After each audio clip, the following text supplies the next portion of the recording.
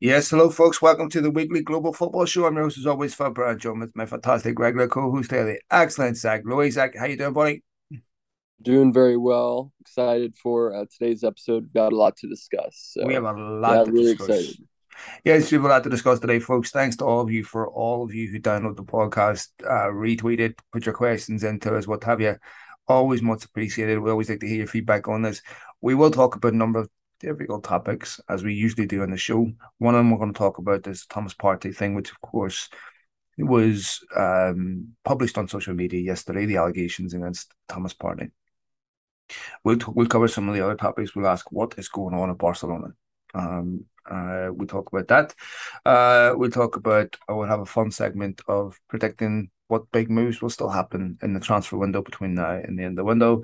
We have a couple of other topics we'll try to get to. The latest Paul Pogba injury. What does that mean for him? We'll once again ask why can't English clubs seem to attract players when Spanish clubs are in for them. Very rarely do they seem to end up successful in those endeavours, with Jules Koundé now going to Barcelona, and Barcelona players having to be dragged to the English Premier League. We'll ask why. And hopefully we'll get time to touch on the UEFA Women's Final, which of course is a fantastic spectacle. England Germany in a final, and it's been a resounding, encouraging success. Brilliant to see such atmosphere at those tournaments, sold out stadiums, some wonderful moments of skill involved, and honestly, just such a much needed shot in the arm for football. So, Zach, we'll start on a difficult topic, the Thomas Partey thing. So, once again, here we have what seems to happen quite regularly, a young lady who deserves to be taken at face value, who deserves to have her allegations treated like she's telling the truth, 100%. And we should assume that Thomas Partey is, of course, in a legal sense, entitled to due process. But I think I think it's important to believe people when they come out and say this for obvious reasons, to not cause people to be afraid to come out, to not intimidate people, and to recognize the unbelievable courage it takes to do this, and to the massive power imbalance between a regular human being and a highly popular footballer playing for a highly popular football club, which inevitably will produce despicable, predictable responses to this young lady's tweet. I honestly, I often ask myself, what if this was your daughter? What if this was your sister? Uh, but Zach, my issue before I bring you in, as despicable as all this is, this young lady's making an allegation that this has happened twice. And from all reports, Arsenal knew about it the first time.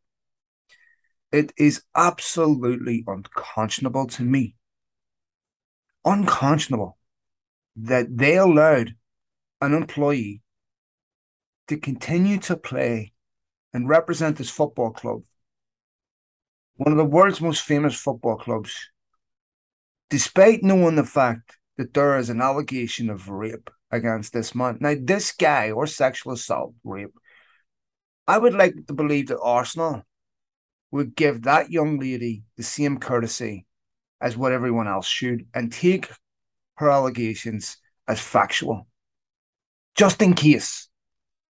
But they didn't. And in my opinion, that negligence and selfishness makes them accountable for the second offense, because the second one's preventable. And you have a duty of care to that lady. You have a duty of care to the women's football team at your football club, who also deserve to make sure there are no individuals who are problematic at the football club with their behavior around women. They're responsible for this. And whilst there may not be legislation that says we can take action against football clubs that do this, one, there should be, and two, that does not mean that the sponsors can't respond accordingly and turn around and give Arsenal a serious black eye. I want to see this happen. I want to see the sponsors and the people that pour revenue into Arsenal stand up and say, we will not give you another dime. We do not want our brand associated with yours, while you're a football club that apologizes and protects potential rapists. Look, I mean, the fact is, this I would say epidemic that football has with sexual assault and Mhm. rape.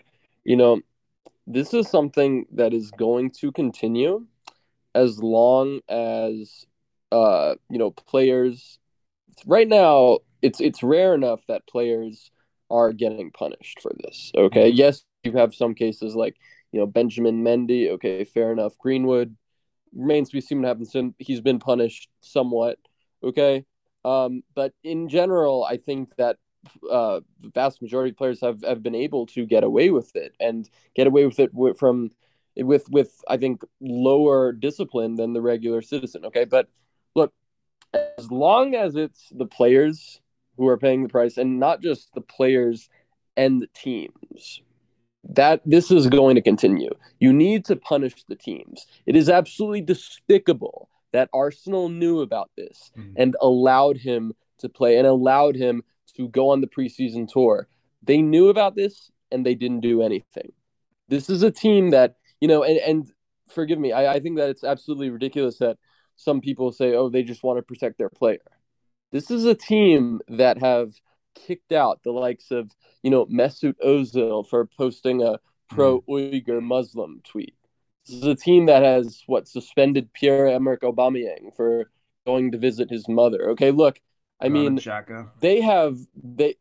Xhaka, Guendouzi, so many players who have been, suspended for such minor reasons. Thomas Partey has been credibly accused of rape on 3 occasions and you've done absolutely nothing.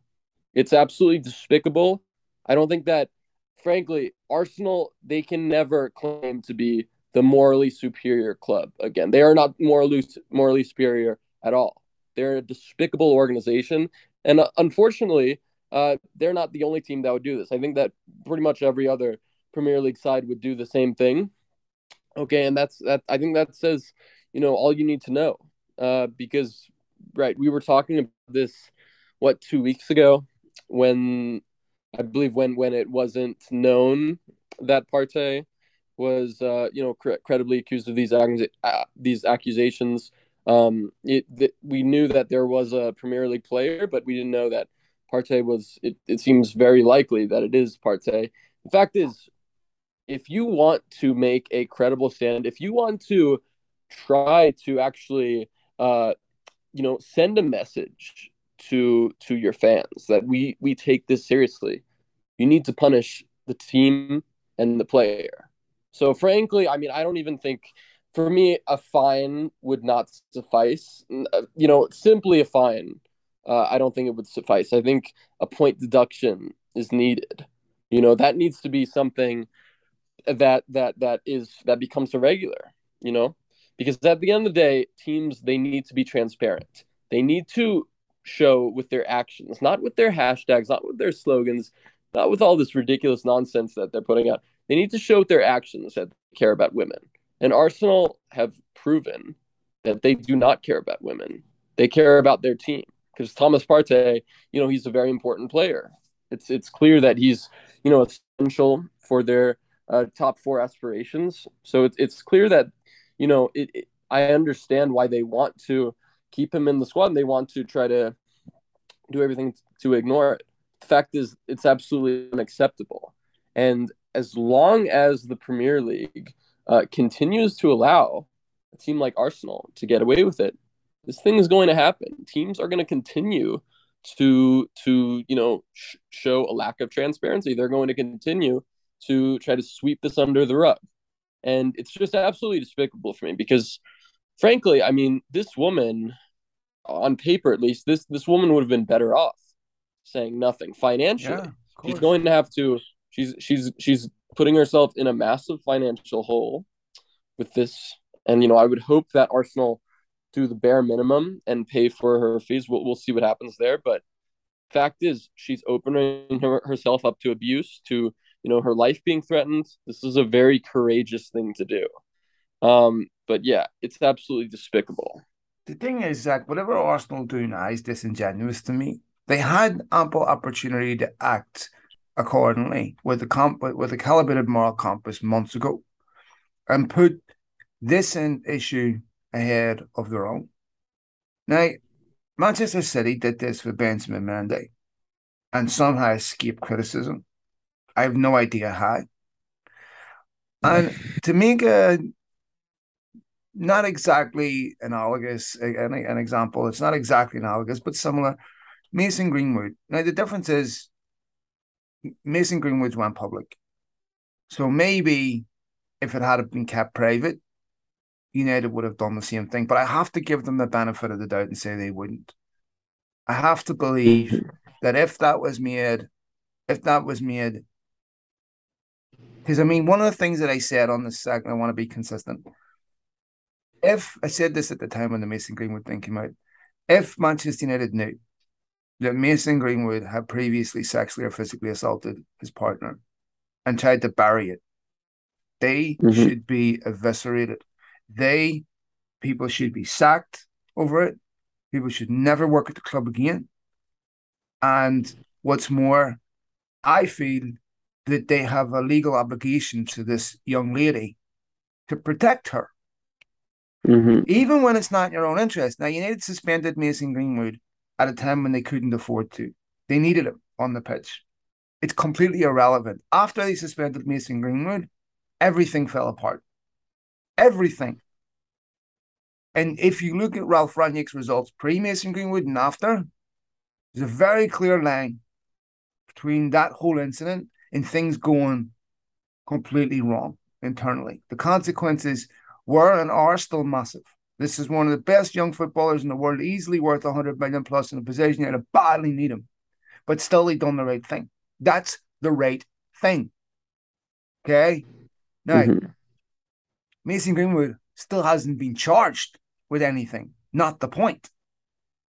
Let the legal process do their job. It might take 6 months, it might take 9 months, it might take a year, but you let that process unfold. And until the legal authorities give you some type of ruling on this, it's one, look, if the allegations are rescinded, here's the thing, Zach, as we know. So few of these lead to convictions, right? And when you start throwing mud at people who are loved and worshipped, you're going to get it back, regardless of whether it's right or wrong. It takes enormous courage.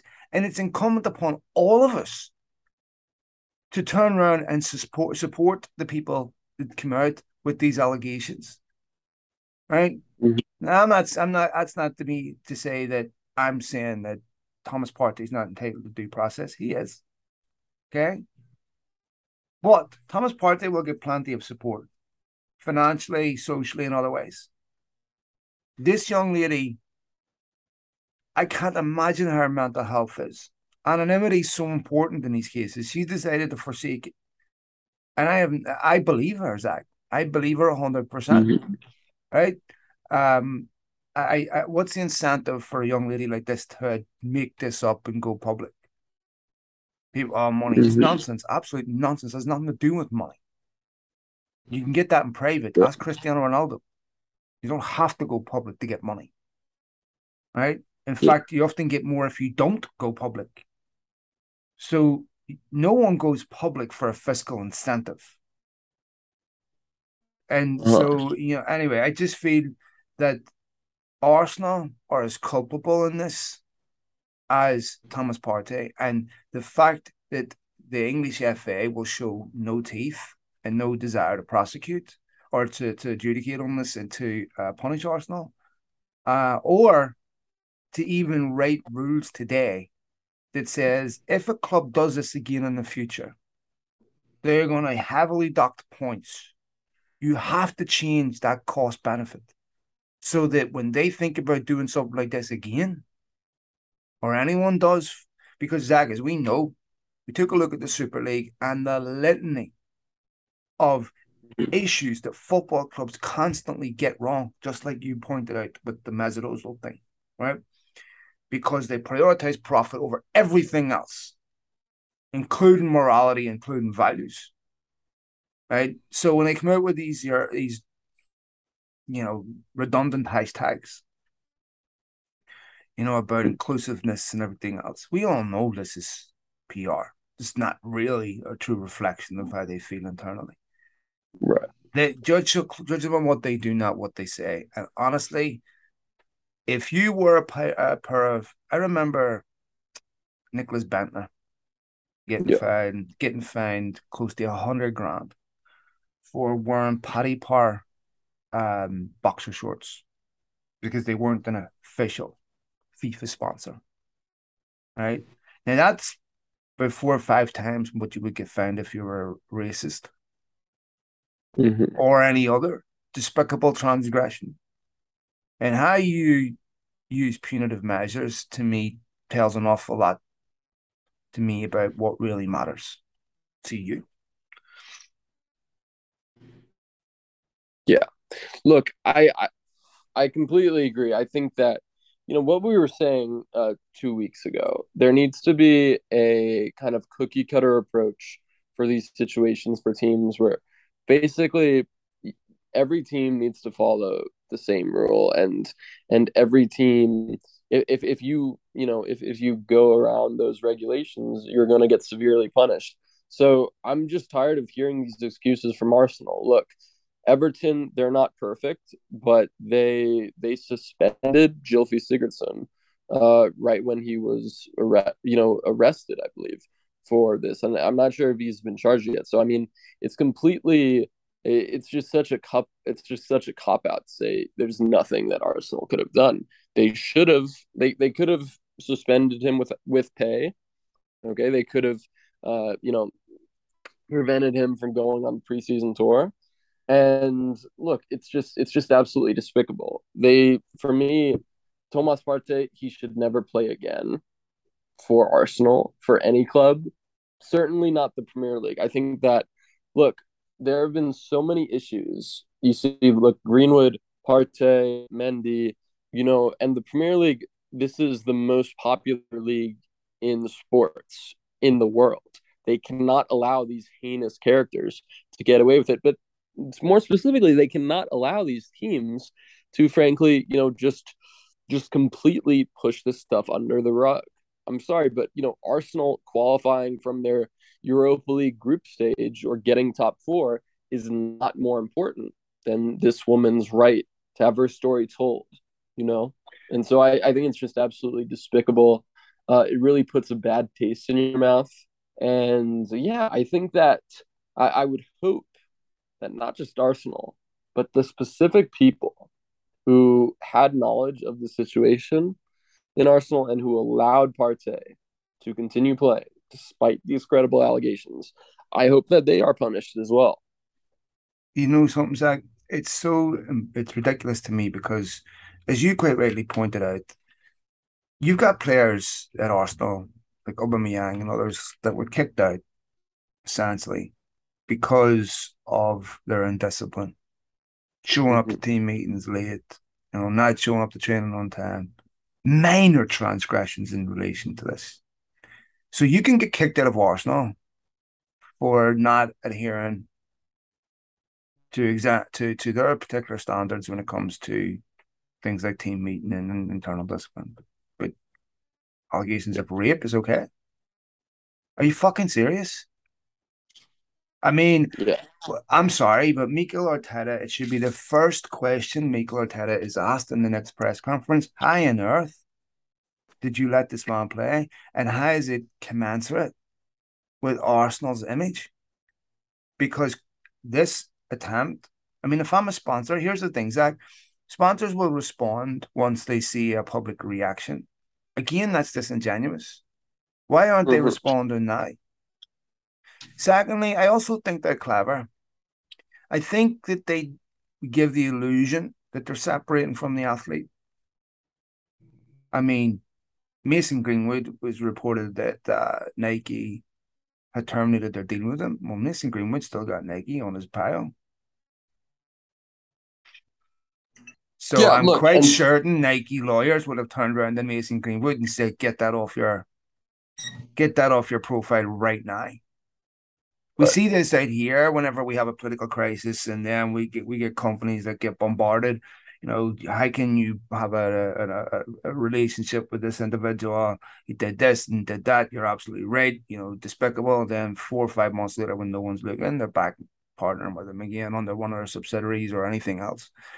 So this shell game, we know that doesn't, the same despicable pieces of shit work for these big sponsors as they do for these clubs. It's not that they care about these issues, it's that they care that you care, right? And see, the messaging has to be right.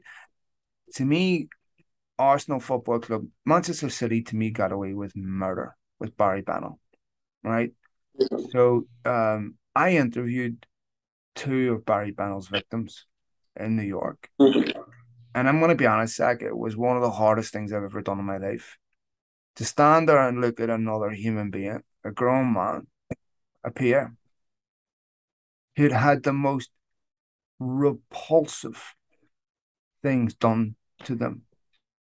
And yet still, the football authorities done nothing.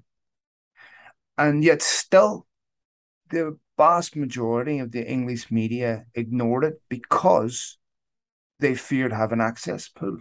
The Manchester Evening News didn't even send a court reporter when these trials were going on. Stu Brennan, who's the Manchester City correspondent for the Manchester Evening News, and I called him out on this.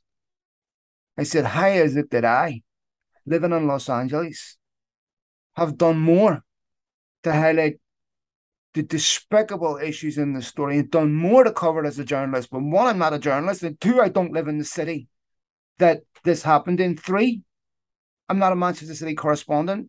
This has got to do with access. This has got to do. You're writing fluff pieces about how City could win the quadruple, right?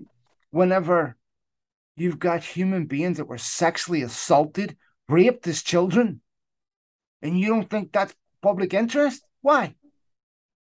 But some fluff piece that might as well be pulled straight from a fanzine is that what journalism is today? Look, we know the football has no moral compass. We not only look at the current Manchester City owners and the previous Man City owners, Thaksin Shinawatra should never be near a football club, the Sheffield United owners, the Newcastle United owners, right? We know what happened with Chelsea. This goes on and on. We see what happened with Oldham, bought by respectable people, and always, always, always, it's the fans that save the game, not the authorities. They have a quid pro quo. And once again, they've been found disgracefully impotent. So I sincerely hope the marketing machine that is the Premier League takes a black eye for this, for once again covering up a rape allegation. Arsenal should be held accountable legally in every single way for allowing the subsequent rapes to happen, because if they were genuinely notified about the first one, which is what's being reported, they bear responsibility for everything that happens after that. No, you're absolutely right. Look, the Premier League, it has to be responsible for its parties, right? There are 20 clubs in this league. And fact is, if one team covers up an incident as heinous as rape, that's not just a stain on that team, that's a stain on the Premier League, because they have fostered a culture where teams not only feel comfortable covering this up and turning a blind eye to sexual violence. That's actually their go-to motive. That's their plan. It's not a plan B, it's a plan A. And it's absolutely despicable. And for me, it's just so disgraceful. Not just to women, but also to men. I think that it sends a terrible message. Look, think of how many boys around the world who are watching the Premier League on a regular basis. Great point. They see the Premier League just completely taking a blind eye, whether it's their favorite team in Arsenal or another team, and they realize that maybe it's not as much of an issue as it's made out to be. So for me, it's just disgraceful. Beyond disgraceful, and you're quite right. When you show an unnecessary tolerance for stuff like this, Zach, to me, the natural sequela to that type of behavior should be financial repercussions that make sure that it's a deterrent to everybody else, right? Because at this point, if you're Manchester United watching this, right, and I'm not saying they're ethically or morally ahead or better than anyone else, why wouldn't they bring Mason Greenwood back? Because they see Yeah. this is the point of precedent. You see, this is why it's really, really important to show that if you've got a rapist at your football club, you can. I mean, David Goodwillie, Raith Rovers tried to sign him legally in a court of law, which we know the preponderance of evidence to convict somebody is much higher than a civil court.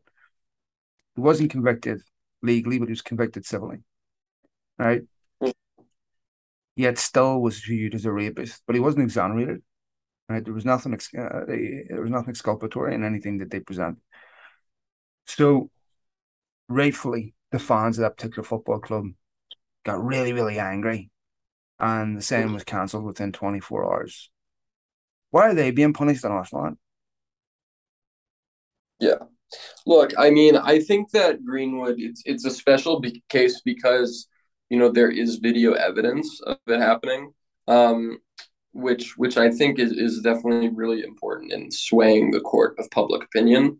But you're absolutely right, Phil. I mean, you cannot. I, there are plenty of Arsenal fans, and I'm not trying to single out Arsenal because I know that a lot of teams would do the same, but there are a lot of Arsenal fans who, tried to, I think, claim moral superiority when the Greenwood stuff happened, saying, oh, he should never be allowed back to play, who are basically doing, who are basically, trying to do mental gymnastics for the Partey situation. Whether that's saying, oh, he's innocent until proven guilty, or, he should keep on playing, or saying that Arsenal were not in the wrong, defending their club. Yeah, It's absolutely ridiculous. despicable. You cannot Absolutely say, ridiculous.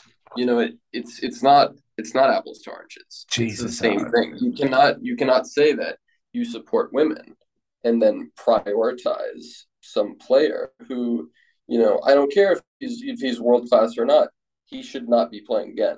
Thomas oh, Partey needs to go to prison, and he should never be playing professional football again.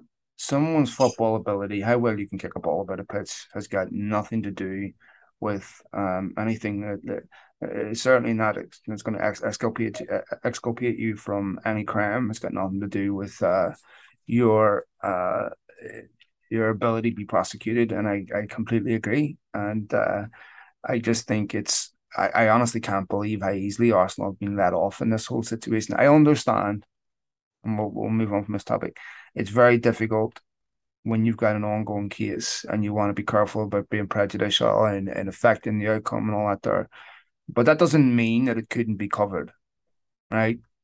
And honestly, it's happened way too often.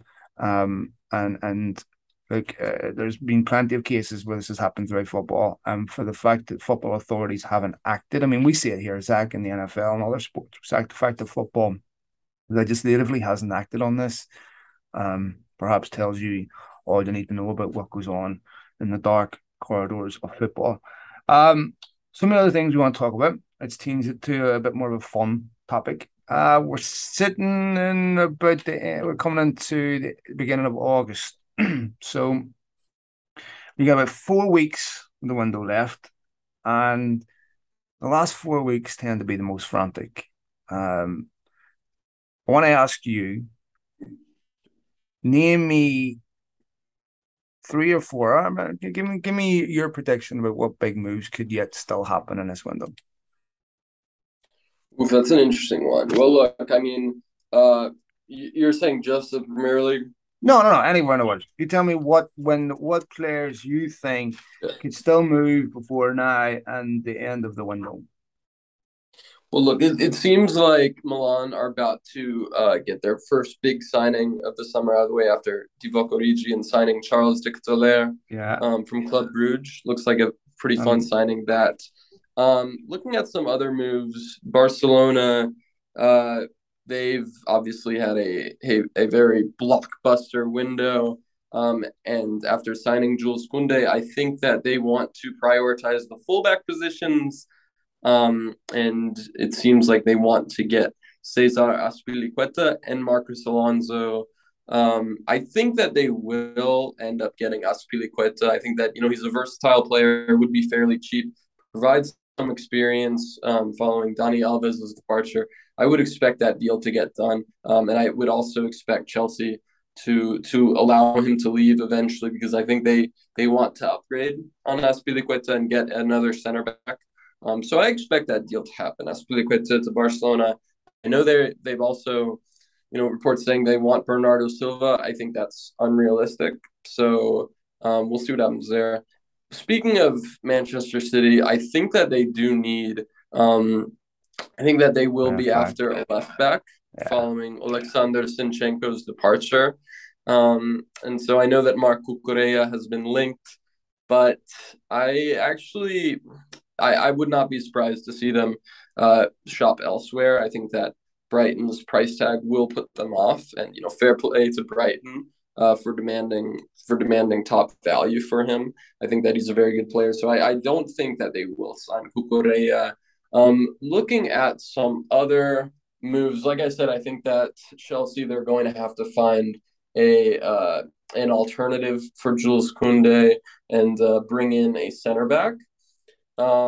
With regards to Manchester United, really, I'm not too sure what's going on with them, given the fact that, you've got the Cristiano thing holding up a lot of their business. I don't think that they're going to sign Antony because Ajax's price tag is a bit too steep.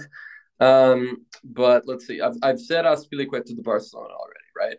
I think that moving on to another league, I think that Paris Saint-Germain, I expect them to be making a lot of sales, but also some incomings. I think that Renato Sanchez, I would expect him to join PSG. There's been links with Renato to both PSG and Milan.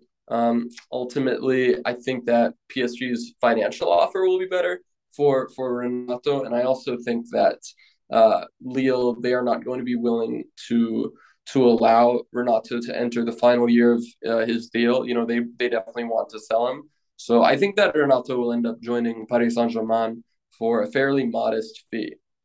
Let's see what else. What do you think? Renato, Neymar? Yeah. You think Neymar could go? See, Neymar, I think similarly to Ronaldo, not similar and different in that, Ronaldo wants to leave, Neymar wants to stay. But in both cases, I think that their wages are financially, prohibitive. I don't think that there's that much of a market for Neymar. I'm trying to think of what teams would be in for him, and honestly, I can't think of too many. So I expect Neymar to stay put at Paris Saint-Germain. He still has 4 years left on his current deal. So yeah, I expect him to stay put at PSG. Looking at some other teams, I think that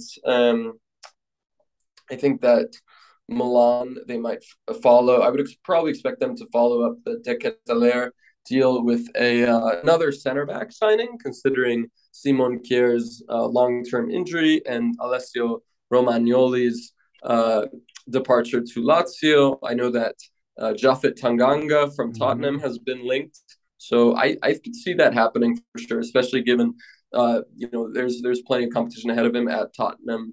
So I think that they will probably sign a center back for sure. And looking at some other teams, yeah, Real Madrid seems kind of quiet on that front.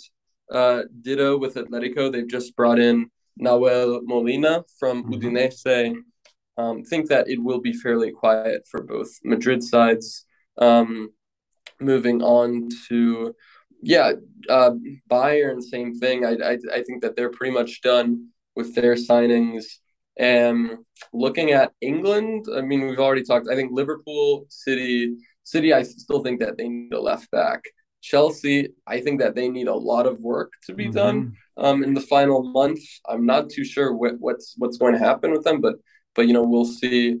And going back to Arsenal, I have to wonder if this Partey situation forces them to consider signing a defensive midfielder.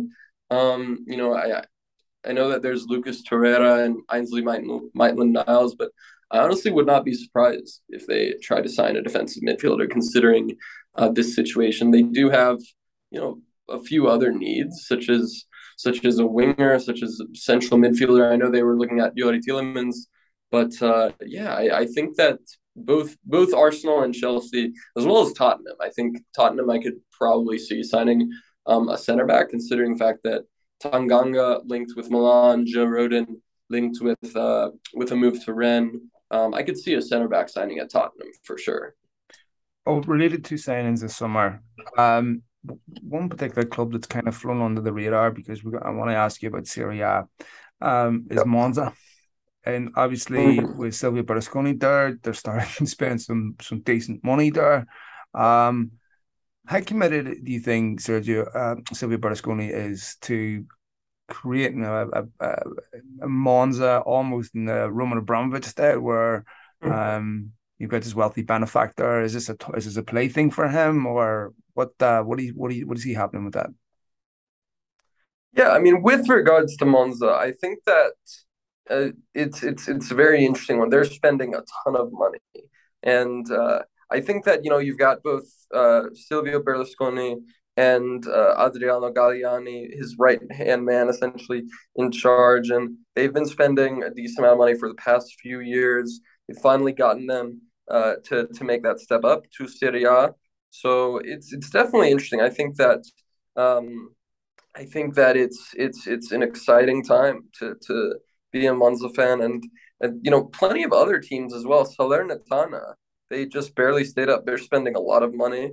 I think that I think it's very interesting for sure. They want to restore a team that has been out of the top flight for quite some time, and they want to take their step up to they want to take advantage of it and make sure that it's not just a one hit wonder. So I definitely think it makes sense. I know that Berlusconi is certainly a controversial figure, but I'm not going to be cheering for Berlusconi. I will be.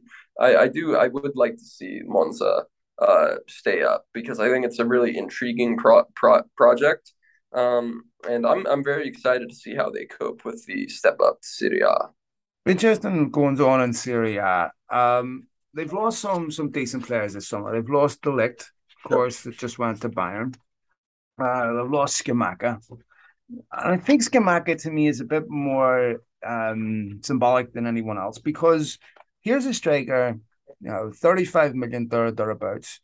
Young Italian striker. Years gone by, there's no way the top teams would have let him go.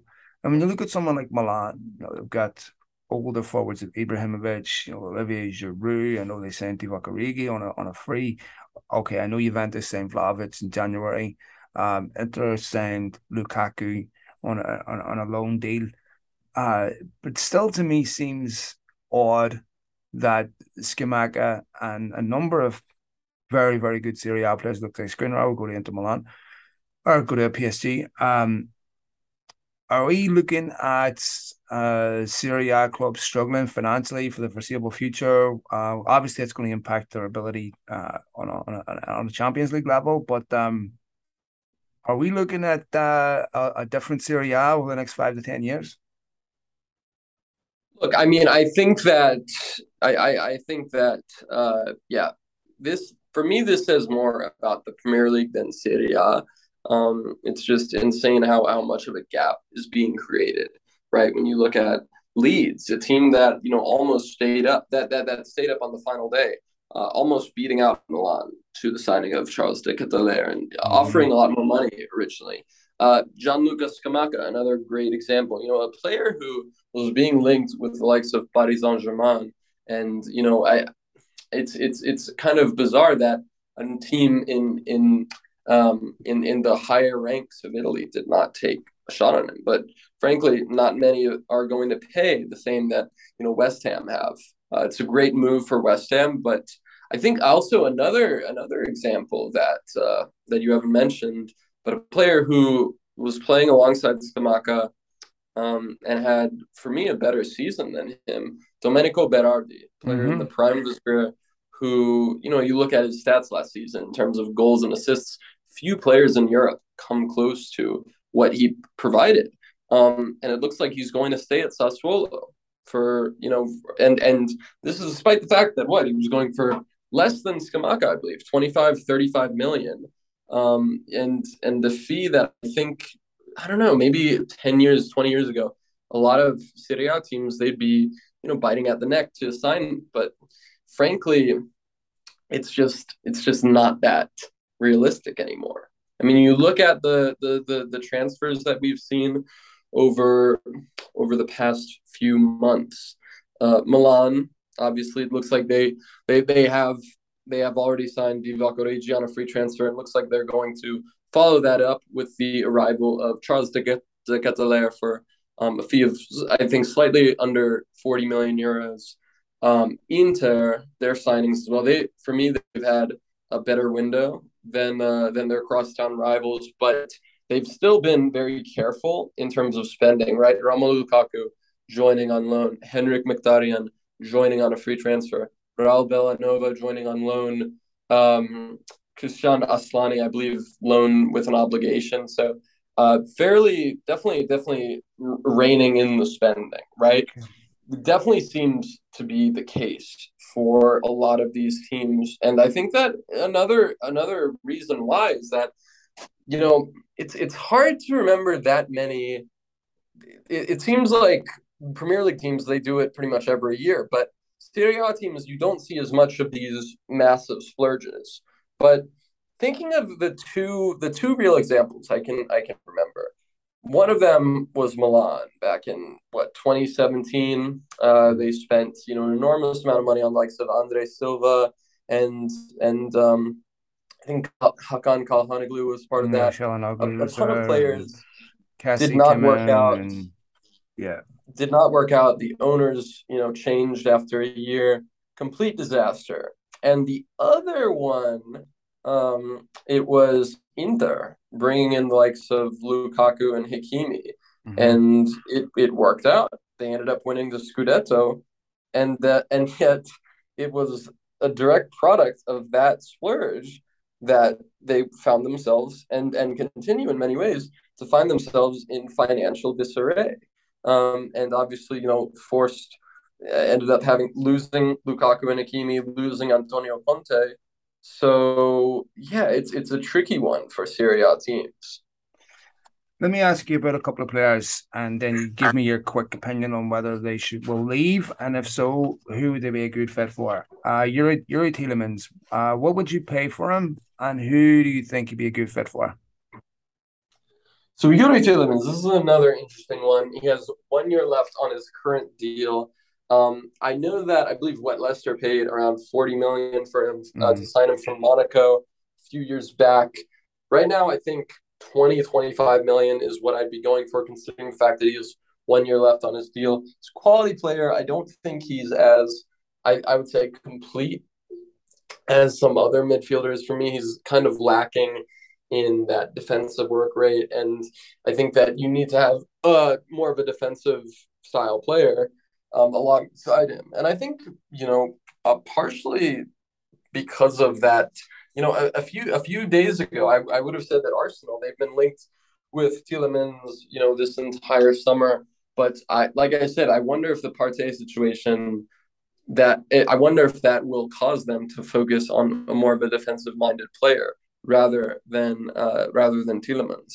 So apart from Arsenal, I can't think of too many teams who would be interested in him. Not that he's not a quality player, because he is. He's a very good midfielder, very good passer, and he's shown his quality on plenty of occasions. But he's entering the final year of his deal.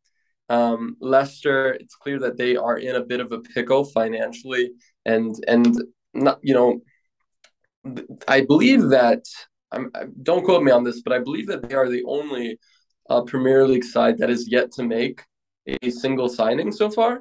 Yeah, it's quite bizarre And what's going on there. Casper Schmeichel wants to leave too, and yeah, it's and quite bizarre. it's I think part of that is due to they have too many players right now. They have a bloated squad, and a lot of those players do not have that much of a market interest. I think that Tielemans, he is one of those players who does, but as I just said, I think that a lot of teams that they would definitely be willing to either either go wait until the summer, snap them up for free, or I think there's also a good chance that this season is going to be an even bigger regression for Leicester than last season. And last season was a pretty big regression for them, but I would not be surprised to see them do even worse, especially with Brendan Rodgers, his future unclear. Yeah. Say they find themselves 12th, 15th by maybe not in the relegation zone, but I could see them bottom half by January and decide, you know what, it's better than losing him on a free. Let's just sell him to some team for, I don't know, 10, 15 million. Well, It's we can still get some value. it's So I think also that's probably the situation for them. yeah, and I think it's hard for them to keep Brendan Rodgers if they don't strengthen the summer. Because I think there'll be too many other clubs will want him, and I can see something happening at Arsenal. I really could. Let me ask you. We'll go through the other ones quickly. Ruben Neves. What would you pay for him? Who'd be a good fit? Yeah, so this is another interesting one. I feel Neves, another quality midfielder, but and for me, I think that I'd rather have him than Tielemans. I think that his defensive impact is a little stronger, and yeah, quality player. But His contract um, ends in 2024 too. So he 2024. So yeah, so he's unlike got 2 years left. right. So there, I think that Wolves would be in their right to demand, I think 40, 45 million. He's a very important player for this Wolves side under Bruno Lage. And yeah, I think because of the contract situation, you would definitely have to pay a bit more than Tielemans. If you were, who would be a good fit for him? Would you pay him as a defensive midfielder? I I don't think so. I think that potentially it could work if you go with a back three like Wolves have done recently, Hmm. but no, I it's a tricky one, honestly. I wonder if Manchester United would be interested in him. He doesn't. I don't think he offers the same amount of dynamism and dribbling ability as Frankie De Jong, but I think he's definitely more of definitely a cheaper option. A player who would probably be similarly to De Jong, I think would need more of that ball winning midfielder next to him. But yeah, I mean, I think that Neves, if he does leave this summer, it would be for another Premier League side. Trying to think of the other teams that might be interested that are upgrades on Wolves. Manchester City, I don't think they're in the market for a midfielder right now. Ditto with Uh, they Liverpool. uh, they signed Calvin Phillips, so I don't think so. Exactly. They Maybe just if signed him. Bernardo Silva left. Let me ask you, Milinkovic Savic. Who would you compare him with, and what would you spend on him? Yeah, so this is an interesting one. I feel like a player who has actually not regressed the same way it's been made out to be. I mean, this happens with a lot of players who have a breakout season and don't get a big move. Because frankly, these teams, a lot of these fans, they will not, uh, they will not, pay attention to a team like Lazio, and they assume that, oh, he's still at Lazio. He was a one hit wonder, right? I don't think that's the case. I think that Milinkovic Savic, he's a very intriguing player, and a player with, I think, a lot of power physically, who would fit in with a lot of different teams. And honestly, one player who a lot of times, people they think of, they see, oh, Milinkovic Savic, he's Serbian. Oh, so I'm going to compare him with a Serbian player, right? Or ditto with, with for example, seeing a French player and comparing him to Pogba. I think that's, in many ways, it's just a lazy comparison. And I've seen people try to do that with a number of players.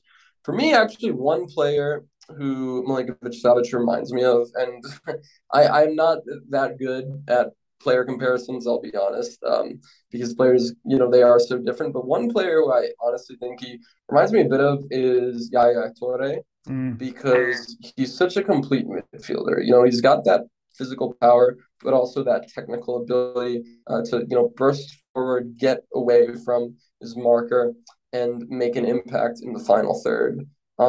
So yeah, 11 goals, 11 assists this season. Turned down a contract extension, and his contract also runs until 2024. All right, I got three more. I want to get three. Danjuma.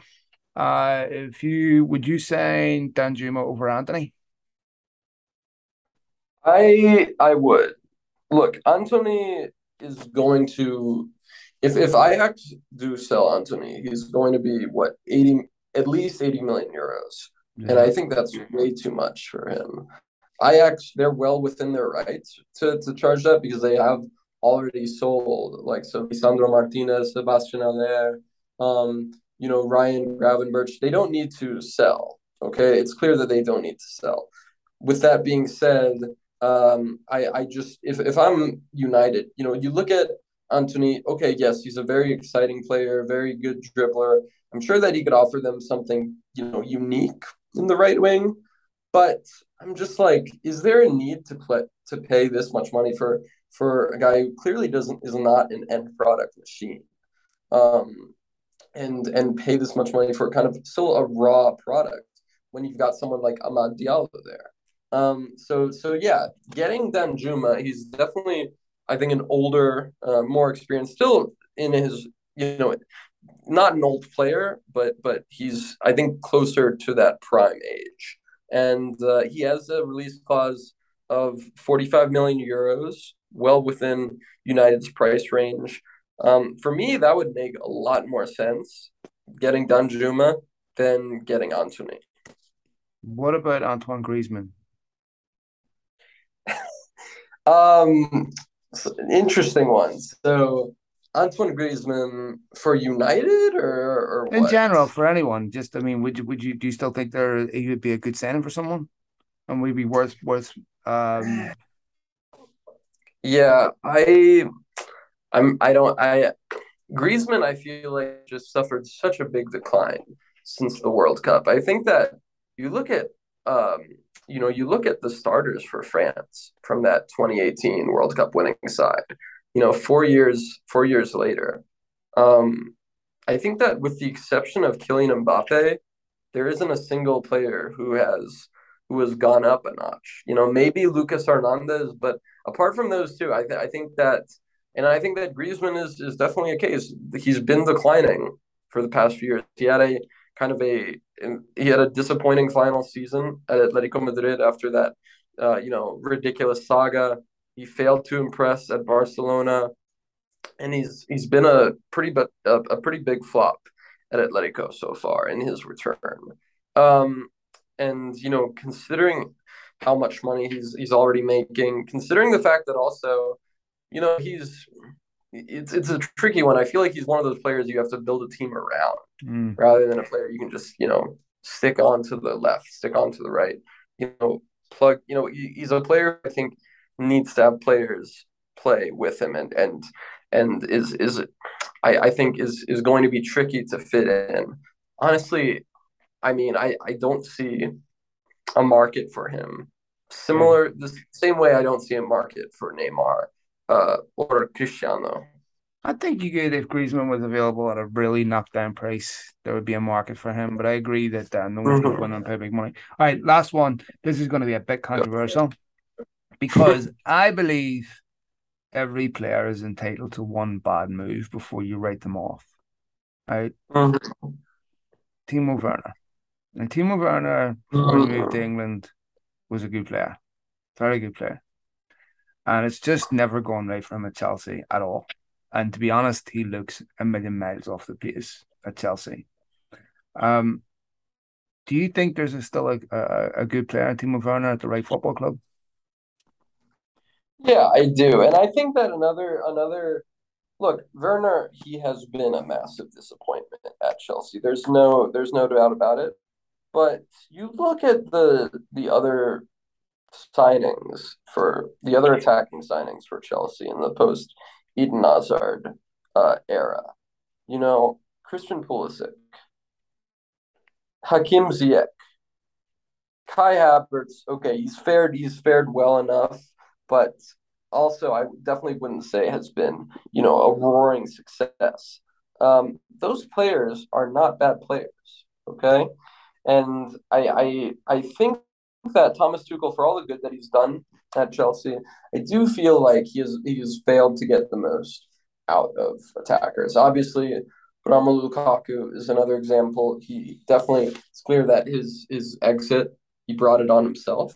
But with regards to Werner, I definitely think there's a quality player in him, and I think, look, it's clear that there are a few reasons that have stemmed his progress. One, he's not a traditional center forward, not really a winger either. He's a player who did best at Leipzig, playing as a second striker next to a more physical player in Yusuf Poulsen.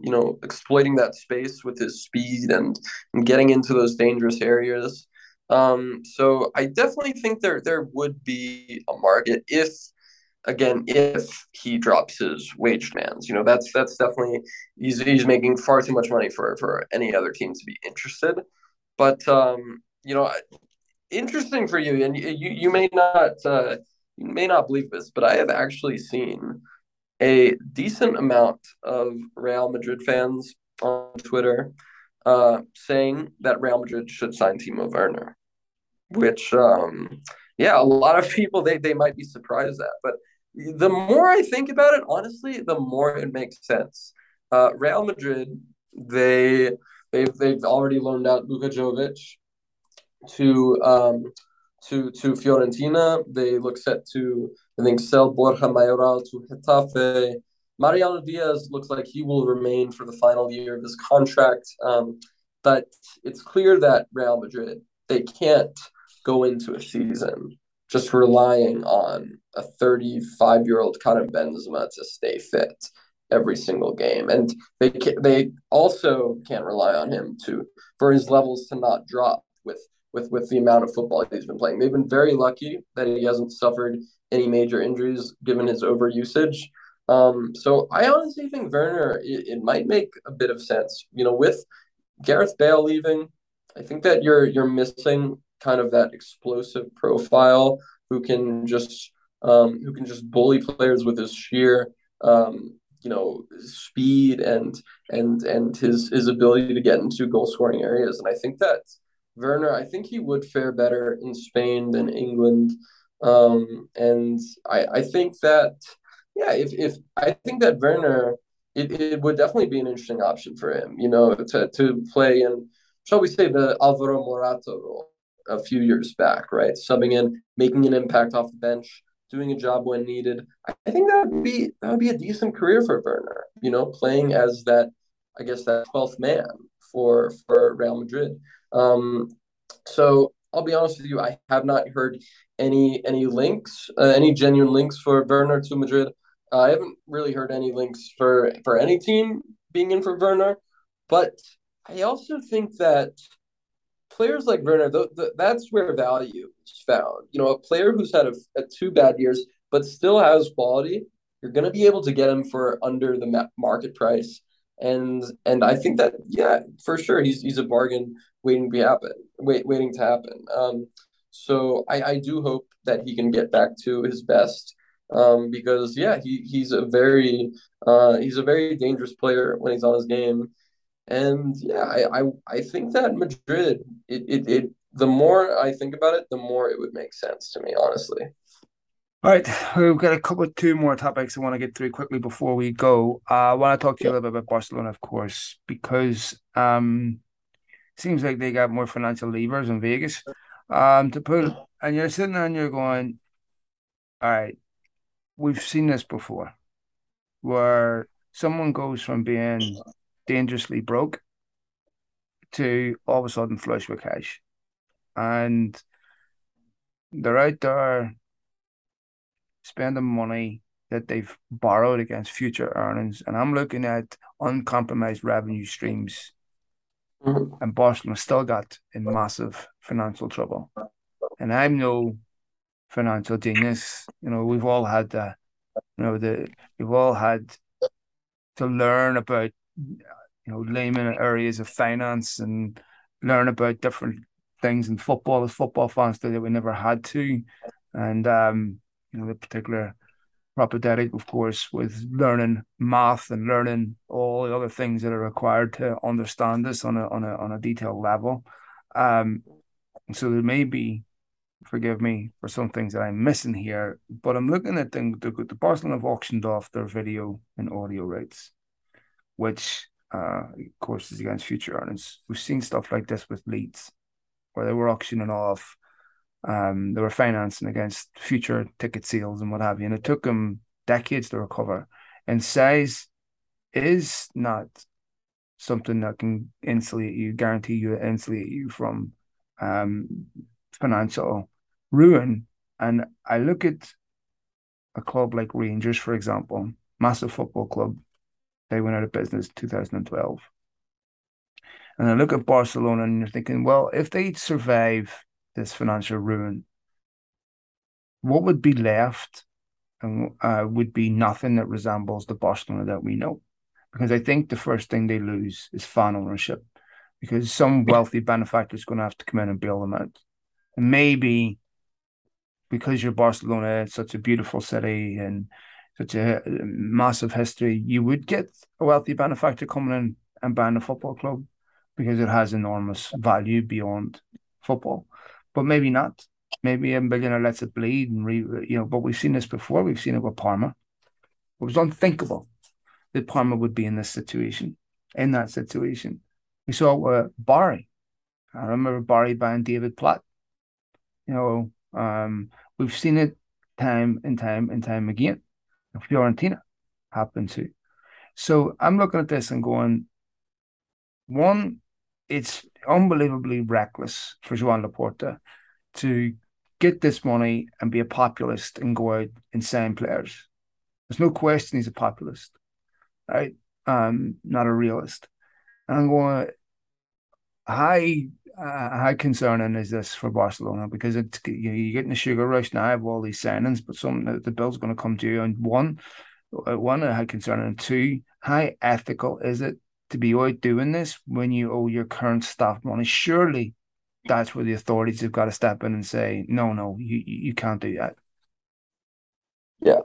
Look, for me, it's just so irresponsible.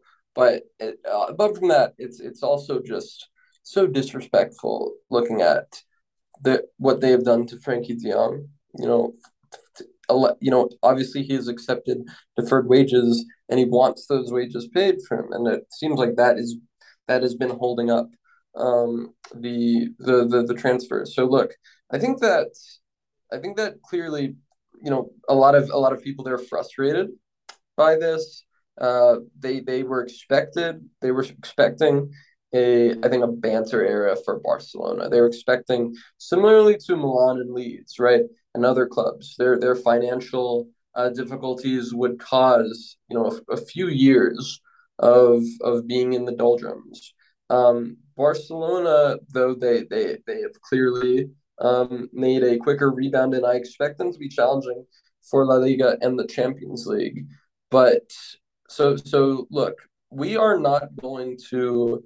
One thing is, we are not going to find out the true cost of this for a few years down the line, you know, and that's one aspect, okay? Because Barcelona, they could very well win the Champions League and La Liga, and some will say, look, it was worth it.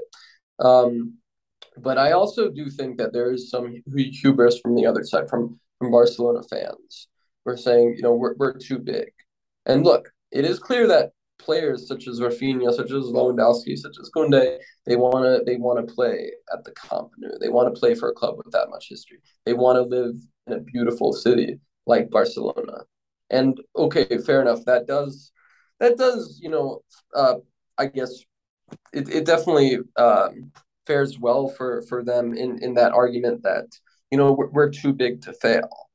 But the fact is, Barcelona's fan base is not the reason why the club have been able to bring in so many fantastic players this summer. The fact is that Barcelona essentially mortgaging their long-term future, right? Essentially giving up a large percentage of their revenue and putting it all down, going all in on short-term success. That is the reason for it. Okay. It's not because they have fans in every corner of the world. It's because of the levers. So look, we are not going to, I think, really be able to ascertain the full damage of this, or we're not going to be able to know if if this does end up damaging Barcelona. But overall, yeah, Joan Laporta, he's a politician, and politicians what politicians do what politicians do best, and that is, I think, selling narratives, selling lies to these people. And look, it was just a week ago that Laporta literally said, um, Jules Koundé is headed to Chelsea, and obviously that did not happen. But yeah, I think that Barcelona fans, look, they're obviously in dream world. I think that a lot of them, they expected, just like the rest fans, they expected them to be in a difficult situation after being unable to renew Lionel Messi's contract. But I can't say that they have learned their lesson. Look, I know that Barcelona, they want to win trophies, they want to be good. I understand that, but they got themselves into this situation by prioritizing short-term success over long-term gain, right? You look at the signings like Coutinho, Griezmann, Ousmane, and also the wages that they have handed out. That is how they got into that situation. And it just seems like they are going they're following into a similar path. I think that these are definitely better signings, but like I said, I think that the people who the people who are saying that that Barcelona, this is all going to, or perhaps hoping that this ends up damaging them in the long term. I think there's definitely a good chance of that happening. Well, I completely agree. It's going to be really, really interesting to see how all of this unfolds. I want to ask you finally before we go, we have the Women's Euros coming up. Yeah. And I was just reading a couple of articles. First of all, if you go back to the 1992 Euros, okay, men's Euros, the average attendance was around 28,674. Is the number that I have. Uh, then I decided to look at the women's. So in 1989, when there was 4 games, the average attendance was 9,000. Right. In Sweden in 2013, the average attendance was 8,676. Okay. We've got, let's just go through these. Okay. This is qualifying rounds, 24,000 for France against Germany. England, Austria, 68,000 at Old Trafford. Semi-finals, 28,624. 27,475 Germany, France. And you're going through these attendance records, and they are just skyrocketing. Right now, you're getting attendances at these games that any level of men's football will be proud of. I just want to read quick statistic. By the end of the groups, prior to kickoff on match day game 2, France and Belgium had game 16 of the round 31 had a total of 239,902 spectators that turned out for the first 15 contests in England, with an average crowd of 8,000. It's now average attendance at these Euros is around 23,000. That's unbelievable, Zach. That is unbelievable. I'm telling you right now, 20 years from now, we are looking at female athletes, footballers that are not far. And I think it'll happen here very quickly because we've already had that here. We've already had female soccer stars, football stars, whatever you want to call it, puritanical you want to get. Mia Hamm was a bigger football star than any male star in this country for years. Brandy Chastain, when she scored the penalty in '99, was a bigger football star than any male star in this country. We've had Megan Rapinoe, had different players in this country that have had a massive profile. We've also seen this with female UFC fighters that have massive profiles. You know, Ronda Rousey was easily as famous in this country as Conor McGregor. Thereabouts.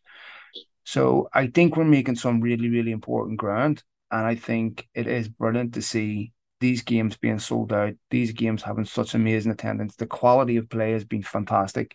And I think it's a brilliant spectacle for female athletes in general. Yeah, you're absolutely right. I think that the women's Euros, seeing so many people tune into these games, it's a fantastic sign for the growth of women's football. Not just women's Euros, but also the women's Champions League. And you look at the games, and I think it's clear that it is nothing like the 5 second clips that people show in an attempt to crap on women's football and say that this is frankly the quality is better than ever. And when you get good quality, you're going to get more and more fans. Fans want to see exciting football. They want to see these storylines. So look, I'm very excited to see the final between England and Germany. I think that it's definitely been a very positive sign, and I think it also shows that it's very good for people who don't focus on men's football and only focus on women's, you know? So yeah, I'm absolutely ecstatic to see the growth of this product. And like we were saying a few weeks ago, women's football, in order to take that next step, you need to have, I think, the superstars that you were mentioning, right? With the U.S. side, Brandy Chastain, Mia Hamm, so on and so on.